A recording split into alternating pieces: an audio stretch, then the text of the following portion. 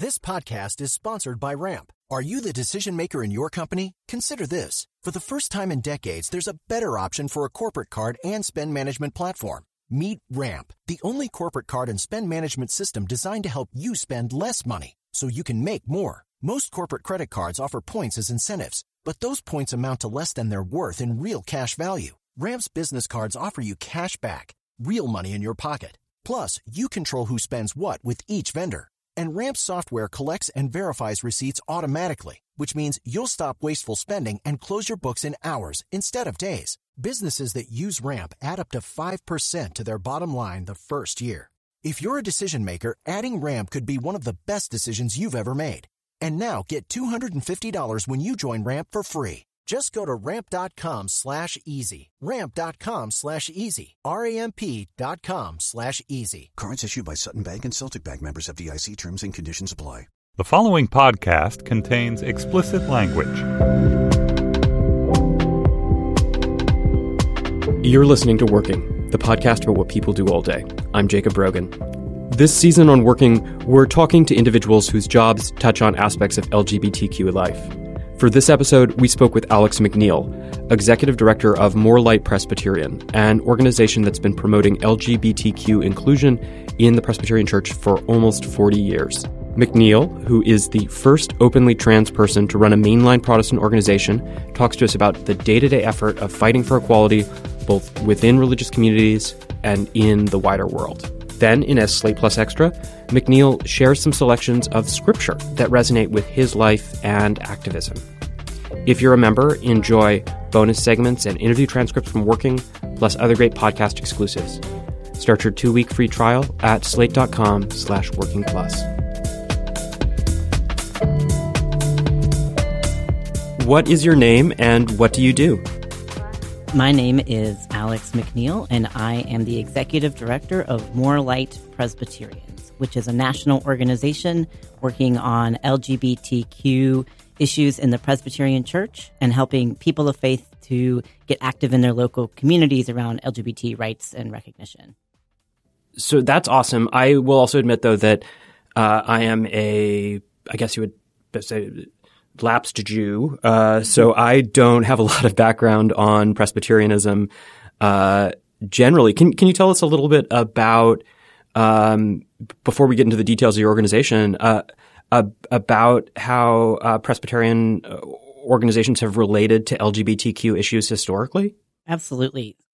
So we have historically worked within the Presbyterian Church USA, which is a Presbyterian denomination that many call one of the mainline Protestant denominations, that has been in existence for since the time of the Reformation almost. Within the United States, the Presbyterian Church has existed in various forms, but we have worked within this branch since 1974.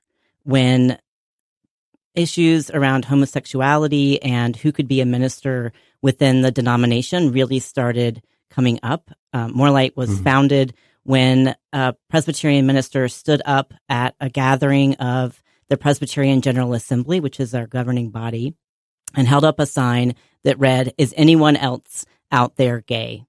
And his act really launched a group called Presbyterians for Gay Concerns that really helped bring people together who were first starting to identify as LGBT. In 1978, the Presbyterian denomination was asked whether homosexuals could be ordained and be ministers. And that was really the first time that they were asked to take a particular stance on it. And through a long, convoluted process, there was a report that was offered to this same General Assembly. That was this big Presbyterian gathering where votes are held and policies are voted on. And originally, the report read that, yes, homosexuals could be ordained and serve in leadership and membership within the denomination. But at the last minute, a minority report, to get pretty wonky on you, a minority report was adopted that said that homosexuals couldn't serve in church leadership, but but could be full members of the church, including baptism, which that act really launched the 40 years or so of the church's work around LGBT inclusion. And where does More Light Presbyterian, your organization, enter into that dynamic, enter into those conversations? That same weekend, after the Minority Report was accepted in 1978, one of the pastors who'd worked on the Majority Report that was going to allow for gay people to be ordained went back to his home church, West Park Presbyterian Church in New York City, and he preached a sermon that borrowed from a famous line by the Sermon on the Hill around "There is yet more light." He said to break forth on the scriptures around homosexuality, and as such that they were going to be a more light church, and they weren't going to discriminate in leadership or in membership within the church. And his act really caused a number of churches across the country to follow suit and say, yes, we are going to be a more light church as well. And the numbers of those churches have grown, and eventually the Presbyterian Gay Caucus evolved to the Presbyterian Gay and Lesbian Caucus, and then joined forces with More Light Presbyterians in the 90s so that it encompassed both congregations and individuals. So this is an organization with a pretty deep history, a long one. What does its work involve today? What are you and others who you work with doing under the More Light umbrella?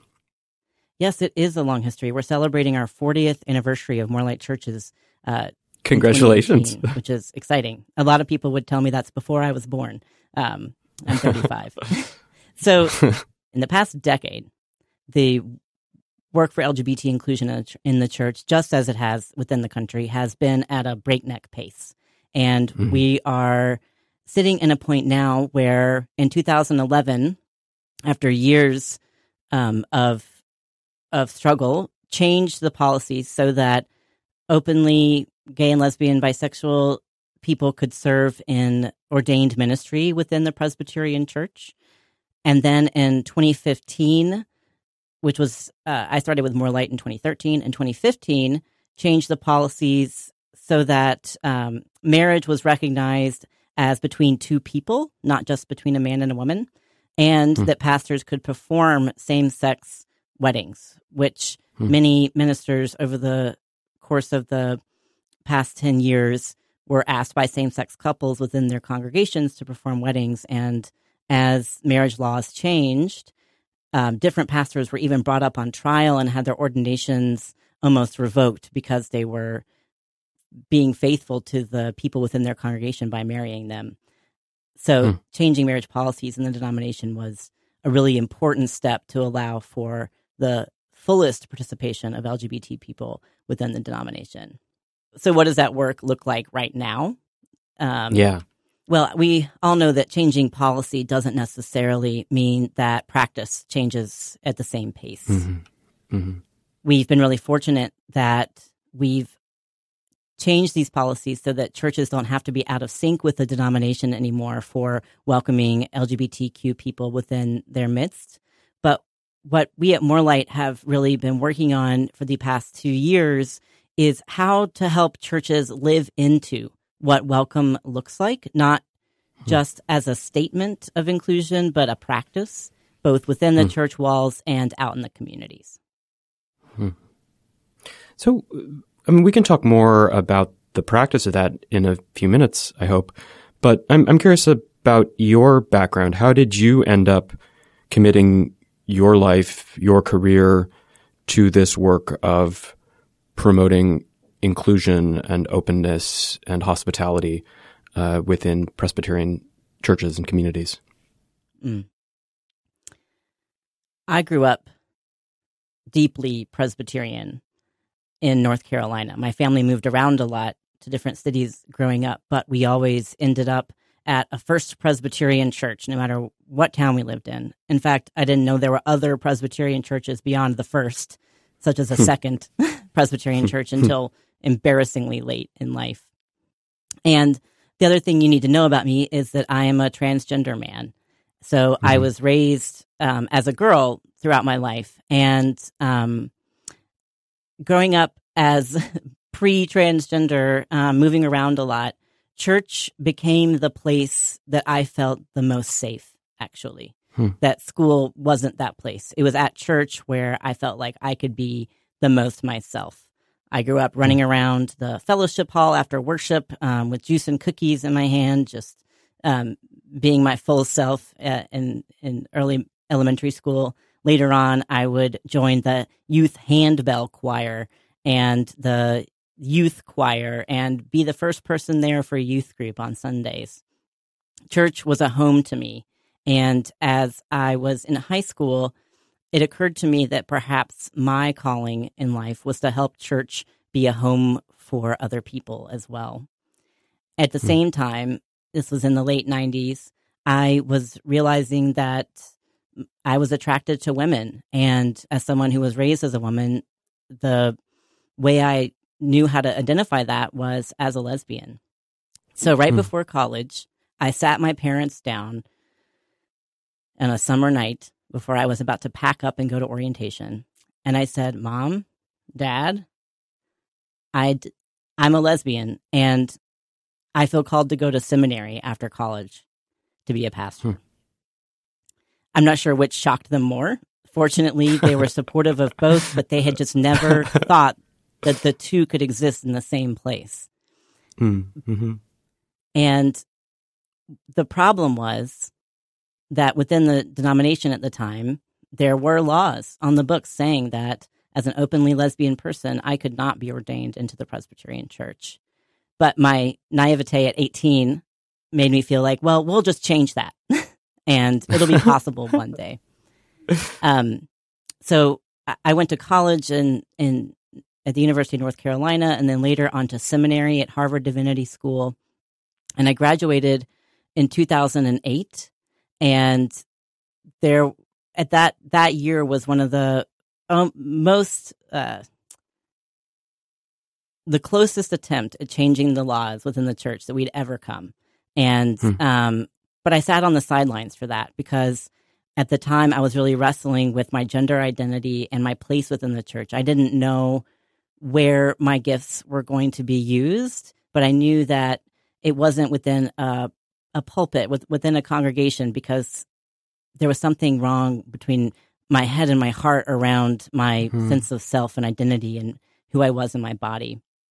But then in 2011, and actually 2010, another vote at the General Assembly allowed for a change within our Presbyterian Book of Order, which is the constitution and governing documents of our church, that would change the policies around ordination and replace it with a paragraph that actually asked people to look for gifts of service to ministry that were about the way you read Scripture and following Jesus, not who you loved.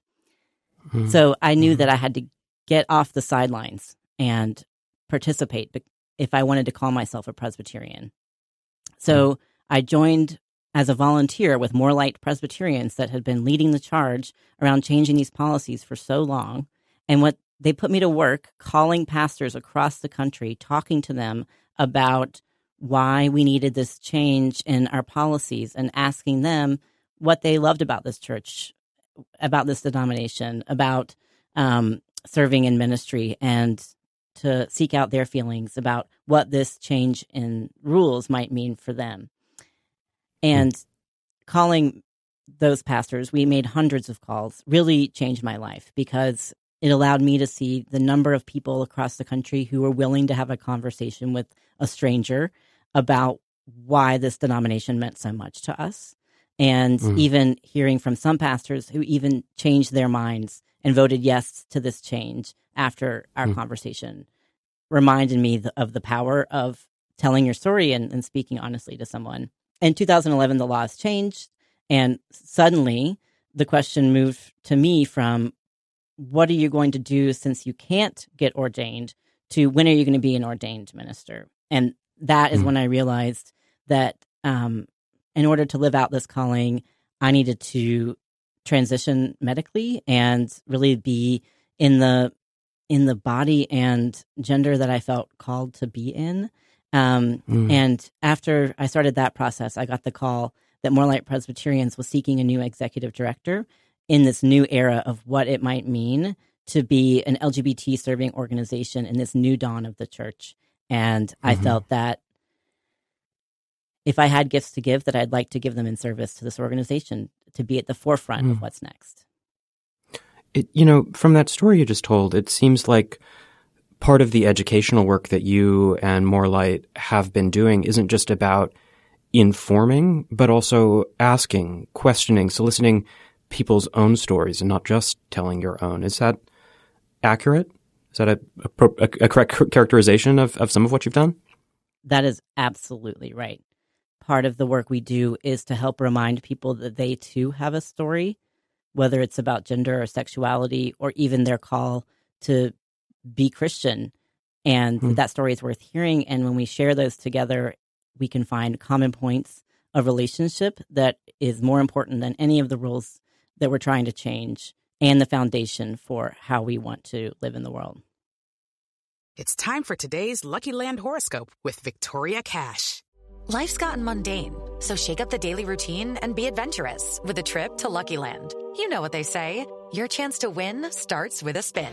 So go to LuckyLandSlots.com to play over 100 social casino-style games for free for your chance to redeem some serious prizes. Get lucky today at LuckyLandSlots.com. Available to players in the U.S., excluding Washington and Michigan. No purchase necessary. VGW Group. Void where prohibited by law. 18+. Terms and conditions apply. So what, along the way, what kinds of issues have you been able to inform people about? I mean, do you feel that you are opening people's minds to new ways of living and loving and feeling and being in the process of doing this work? Well, the first issue we worked on once I started with More Light was changing the policies around marriage and changing the rules so that pastors could marry same-sex couples. And the way that we went about doing that was the same way we did it through the process of changing the ordination policies, which is that we actually had conversations with hundreds of people across the country, because the way to change the constitution of the church is it's a ratification process, and you need 51% of these regional governing bodies to vote yes. And I knew that when people don't have a chance to talk about their fears and their feelings and their questions, that will lead to people voting no out of fear.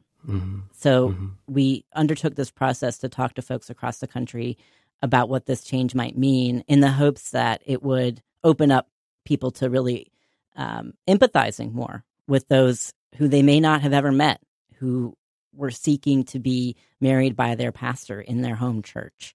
And in a moment when different states were changing their laws, and ultimately the Supreme Court made its ruling in the summer of 2015, we ended up having a 71% majority yes vote on marriage equality. So when I joined More Light in 2013, I did so openly as a transgender man. I had been out as transgender for a few years by that point, and was just getting to the point in my transition when I could go through airport security without being patted down. So I made the decision to be visible as transgender, even though I had no idea how that was going to be received, even within the More Light community, and as someone who was leading a Christian organization at a time when transgender issues, I think, were really just beginning to be even more visible than they had been before.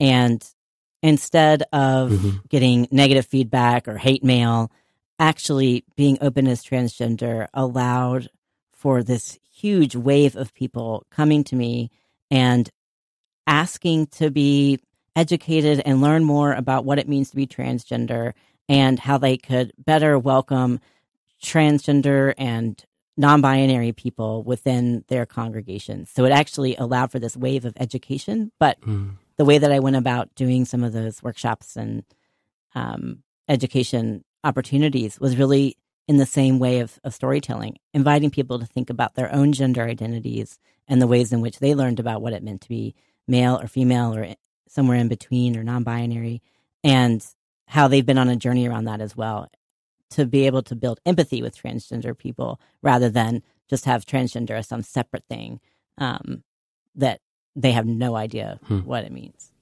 Do you think that people are more receptive to that sort of learning, that kind of empathy, when it's emerging out of a religious context? I mean, we often think of, some of us have been taught to think of religion as something that needs to be overcome in LGBTQ activism. But in this case, it kind of seems like it may have been a way in to folks' hearts and minds.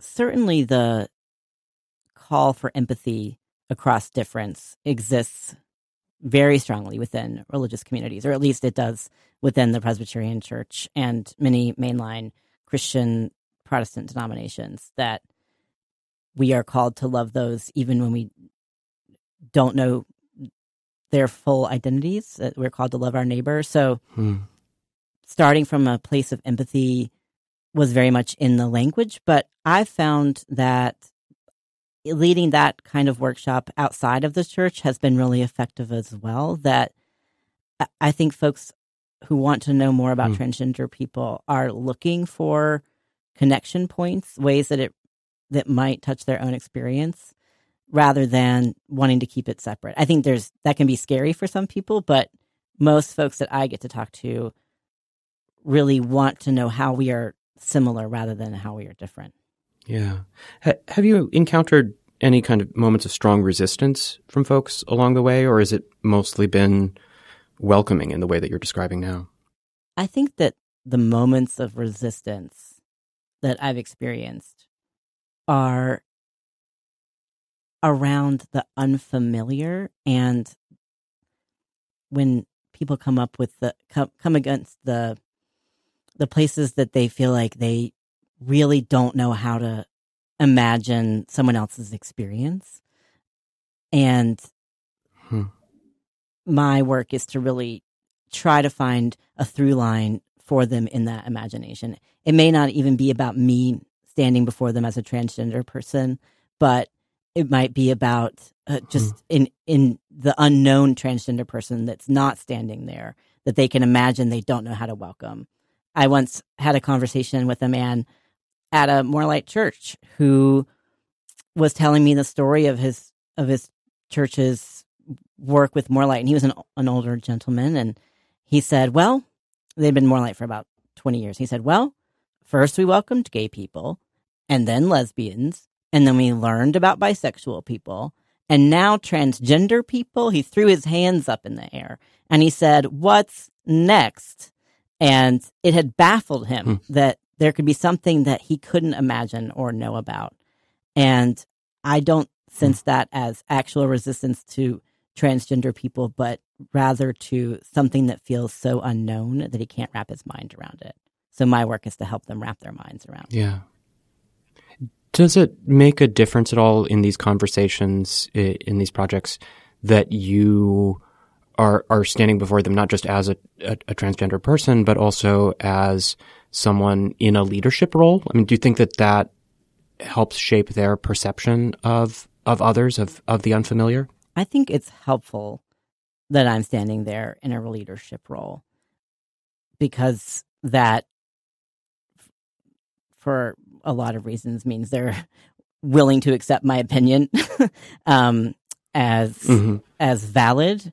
And I really wrestle with that, because I'm someone who is a white transgender man who most people on the street don't read as transgender because they just see me as male.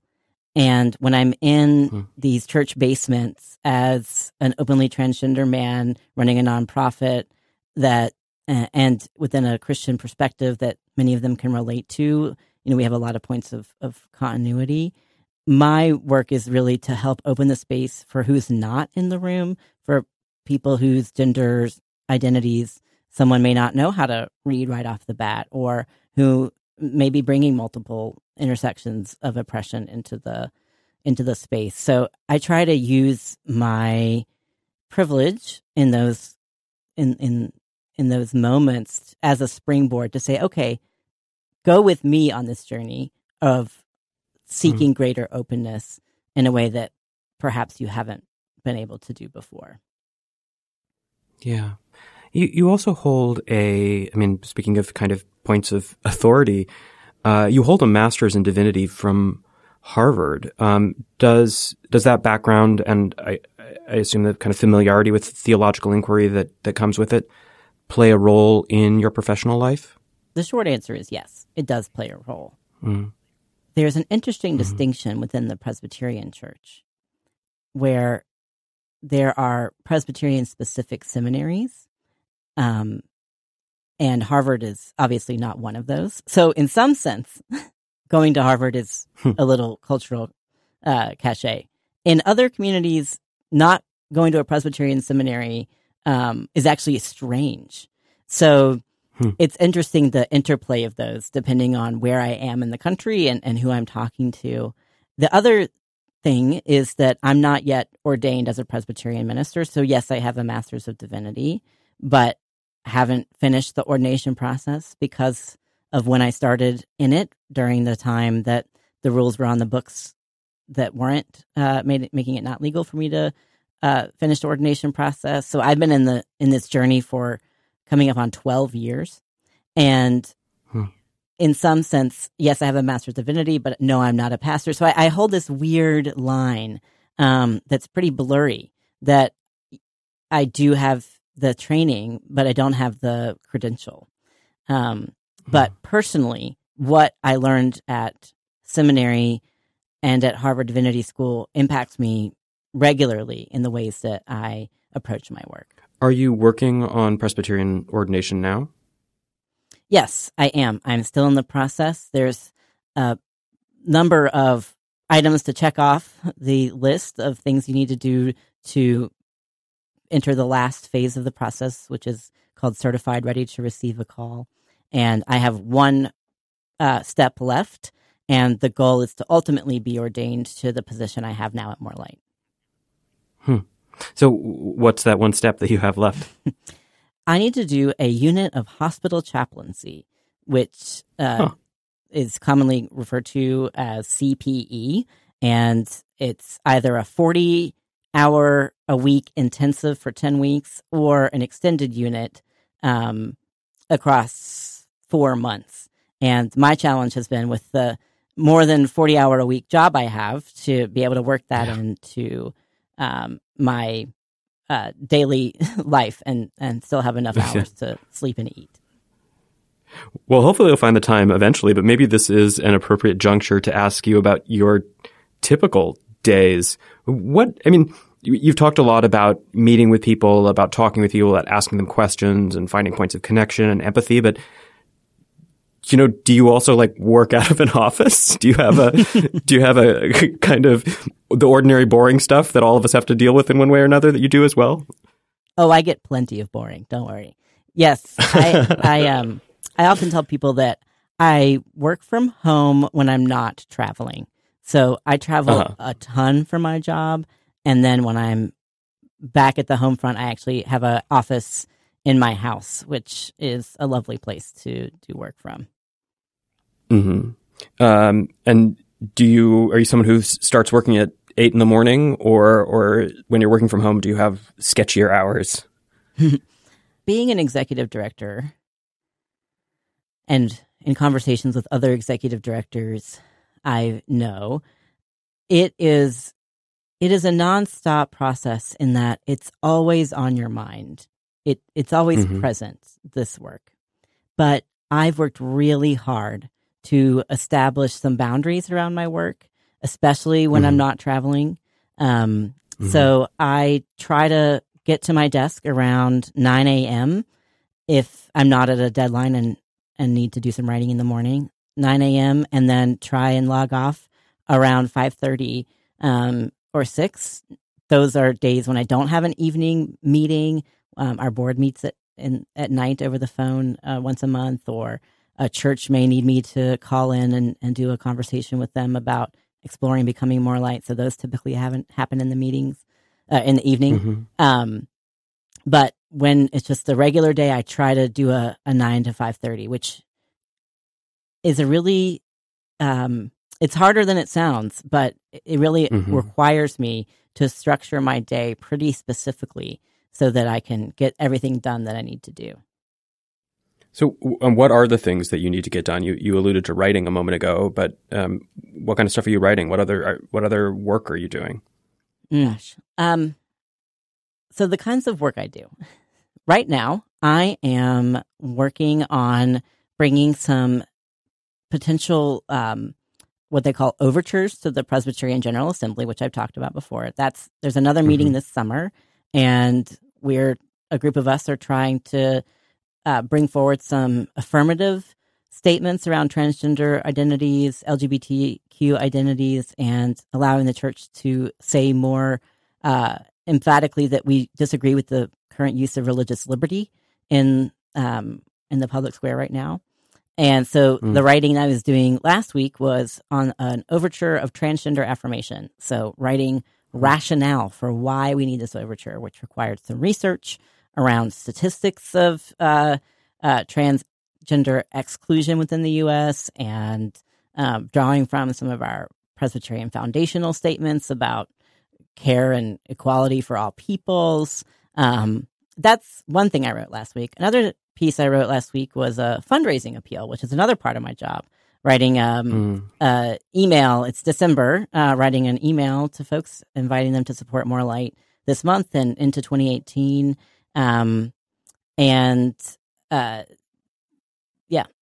So writing on a number of different topics.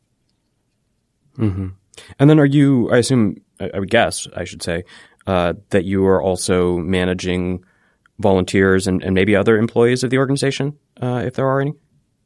At More Light, we are tiny but mighty. We have 3 full-time staff and a part-time finance guru and a fundraising consultant firm. And this is actually the first year that we've had 3 full-time staff, which is amazing. And yes, so the other part of my day is spent managing staff who are doing program and organizing work. We're really involved right now in North Carolina following HB2 that happened 2 years ago. Getting people the faith. The bathroom exclusion bill? Yeah, the bathroom exclusion bill. Getting people the faith to really name a positive vision of LGBTQ inclusion within our state.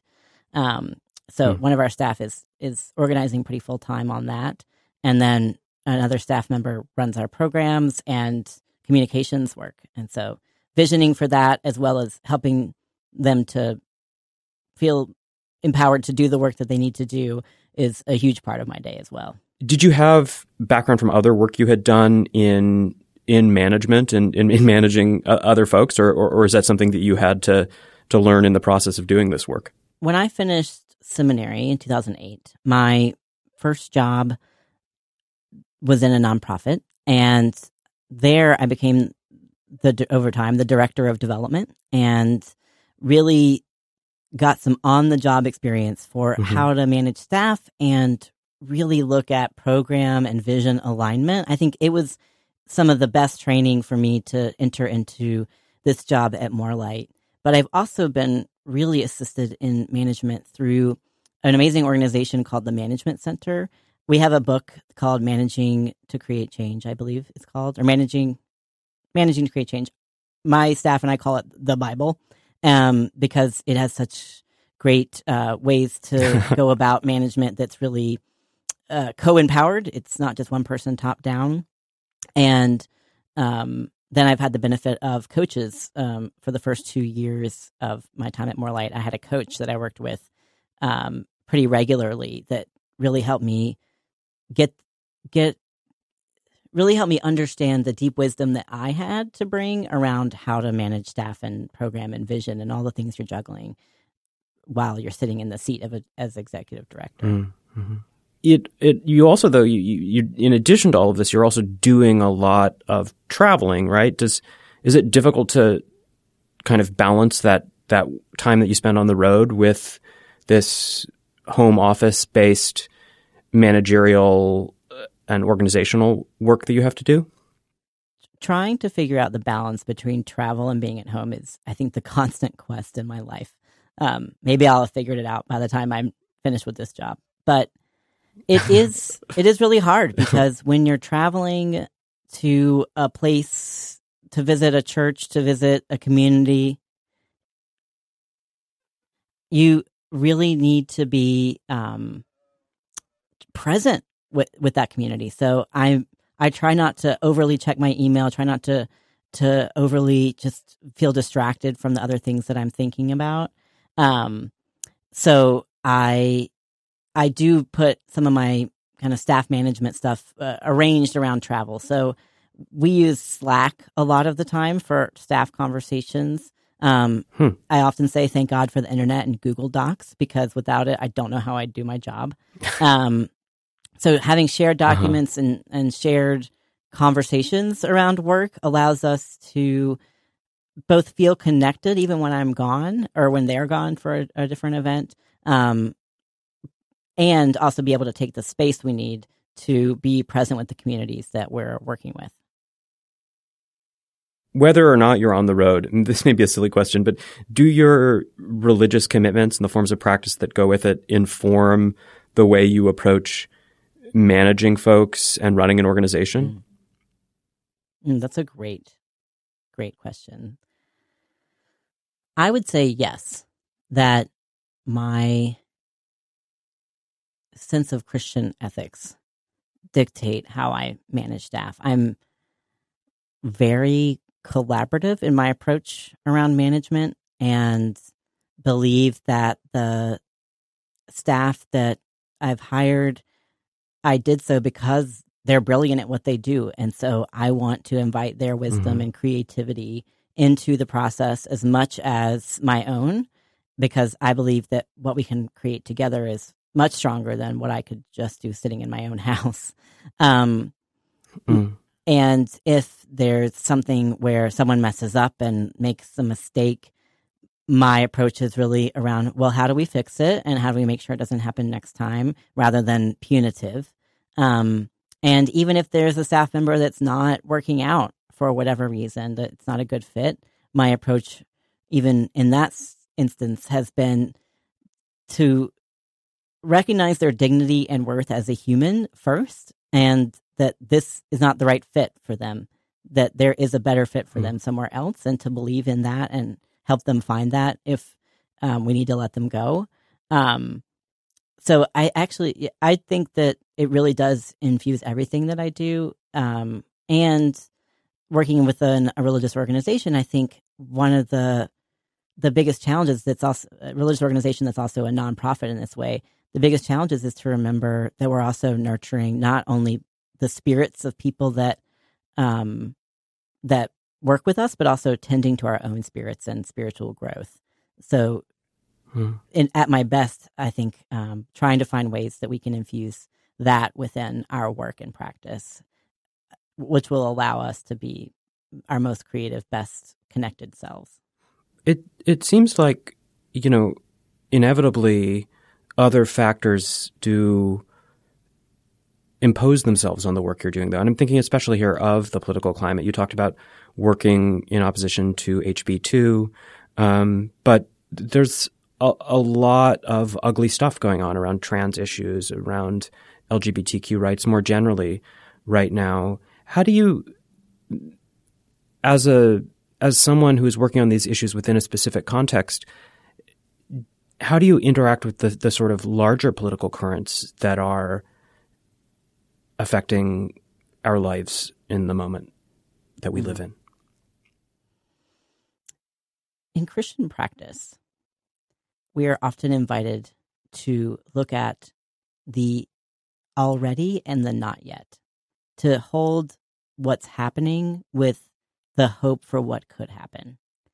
And I woke up the day after the election last year feeling scared, but also so clear about what More Light was called to do in this time, which is to hold that up for and with people, that we must work to preserve or advance or push back against the erosion of rights and recognition and dignity, at the same time that we hold a vision of a world where all people can be free from oppression. So as Christians, I think we go out into the world holding that vision, and it can be very powerful to work within a political climate that wants you to be afraid and wants you to retract and wants you to believe that the administration has the final word on things, or 7 words you can't say, for example, and that we are called to resist that with not just our minds and our hearts, but our bodies and our spirits as well. So it allows, I think, for some fuel to get us through what has been a really challenging time for many people across identities, across status, etc. And so I hold it as opportunity to keep us moving forward, despite where the political climate is in this moment. Are you able to, or are you working to collaborate with secular activist organizations as well, or is your work primarily focused on religious communities and organizations? We absolutely collaborate with secular organizations. For example, the work we're doing in North Carolina is through a coalition that we participate in that includes several organizations working from a faith-based perspective or within a particular faith community, as well as secular organizations such as Equality North Carolina, that really have some of that have the wisdom and vision of the landscape that I don't think that we could work without. So I think it's really imperative that secular organizations and faith organizations, when they can, collaborate, because there you're getting kind of the gifts of the whole, so that you're really staying attuned to the political moment in a very deep way, and not forgetting that people show up to protest with bodies and with spirits, so that we can nurture both at the same time. Yeah. And, it does seem like within the Presbyterian communities that you work, at least in part within, that you're institutionally focused on, you have seen a lot of change in the last few years, but also over the last 40-ish years that More Light has been operating. Is that heartening to you at all when you think about the work that remains to be done in the world more generally? Seeing the scope of work and the scope of change that has happened over the past 40 years, I sometimes call myself a hope evangelist. That part of my role is to help keep people hopeful and helpful to bring about a better world and continue this progress forward. It does feel very heartening to me. I mean, even after House Bill 2 passed in North Carolina, to bring it back there, which denied transgender people the ability to use the bathroom that aligned with their gender identity, we heard from churches and people all across the state who called us wanting to, again, take on more transgender education, who wanted to change their church's bathroom policies, who wanted to make sure that their youth groups were sensitive to LGBTQ youth.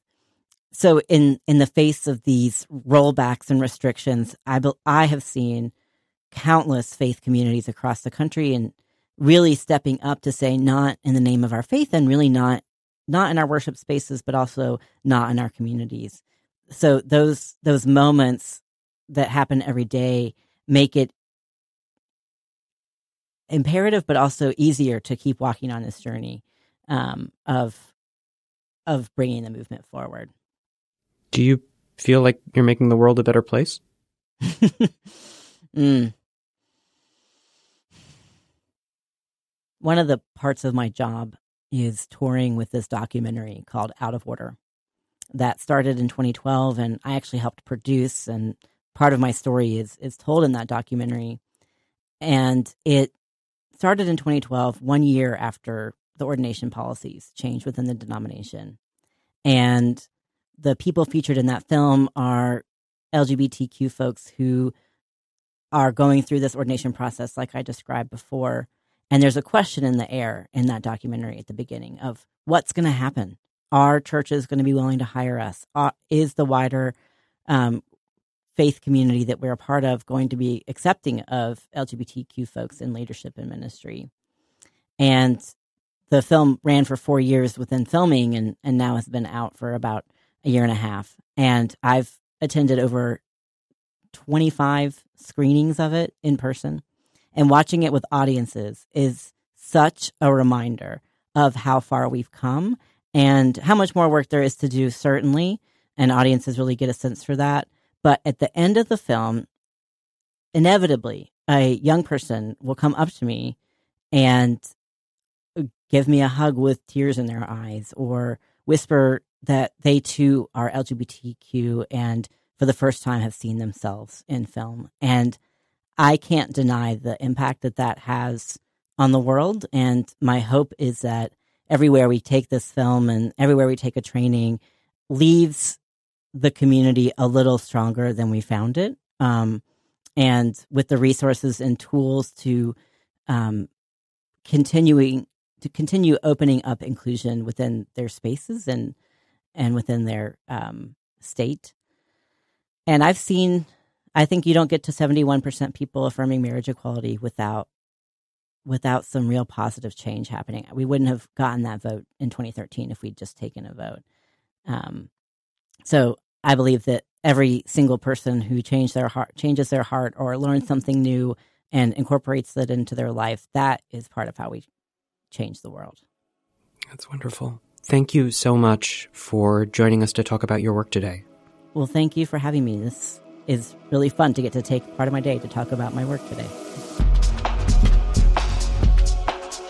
Thanks for listening to this episode of Working. I'm Jacob Brogan. This week, we want to recommend Dear Prudence, Slate's Dear Prudence podcast. You may read the column written by Mallory Ortberg, the advice column, Dear Prudence. But if you want to escape into someone else's problems for a while you are using your ear canals, check out the hilarious and insightful Mallory Ortberg on her podcast, where she and a guest each week tackle real-life problems from the outrageous to the everyday. Find it at slate.com/Dear Prudence or wherever you get your podcasts.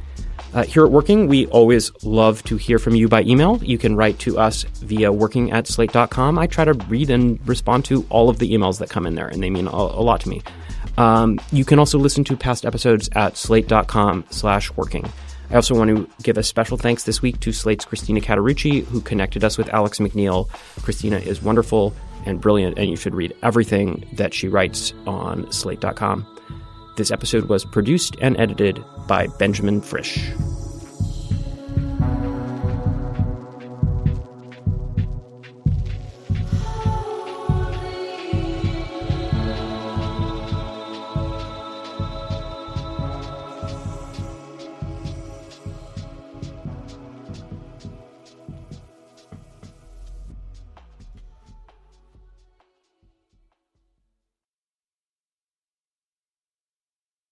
Judy was boring. Hello. Then Judy discovered ChumbaCasino.com. It's my little escape. Now Judy's the life of the party. Oh, baby, mama's bringing home the bacon. Whoa, take it easy, Judy. The Chumba life is for everybody. So go to ChumbaCasino.com and play over 100 casino-style games. Join today and play for free for your chance to redeem some serious prizes. ChumbaCasino.com. No purchase necessary. Void where prohibited by law. 18+ terms and conditions apply. See website for details.